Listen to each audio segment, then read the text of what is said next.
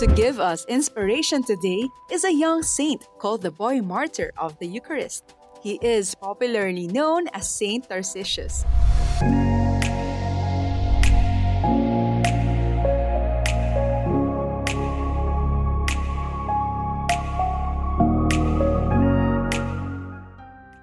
Little is known about his background, but tradition says he lived in the 3rd century during the Christian persecution by the Roman Emperor Valerian. In those times, Christians who denied to offer sacrifices to idols and refused to give up their Christian belief were put in prison. Shortly afterwards, they were martyred. They had an ardent desire to receive the body of Christ before their martyrdom, so their fellow Christians tried to secretly send them the Holy Eucharist. The story about Tarcisius is recorded in a poem written by Pope Damasus I, who lived about a century later. The poem says that it was a custom during those times to entrust the bringing of the Holy Eucharist to the Christian prisoners to young boys, as pagans would not suspect them as they would the priest and adult.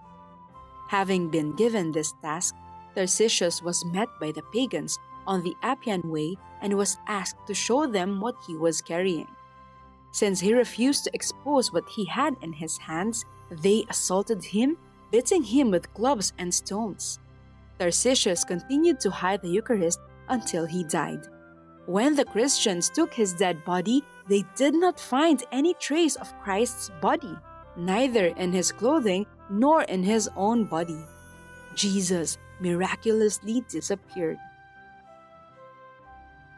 Tarcisius was buried in the cemetery of St. Callistus, and later his body was transferred to the church of San Silvestro in Capite, Rome. He is venerated as a model for altar boys and as a great lover of the Eucharist. He is the patron of first communicants and of altar servers. His feast day is celebrated on August 15. But since in the Roman calendar, the day is dedicated to the Assumption of the Mother of God, he is mentioned in the Roman Martyrology. We admire him for the virtues of being a faithful defender of the Eucharist, trustworthiness, and courage. O brave Saint Tarcisius, you faithfully fulfilled your duty to defend the body of Christ. Pray that we may follow your example by receiving Holy Communion with a clean and pure heart. Amen.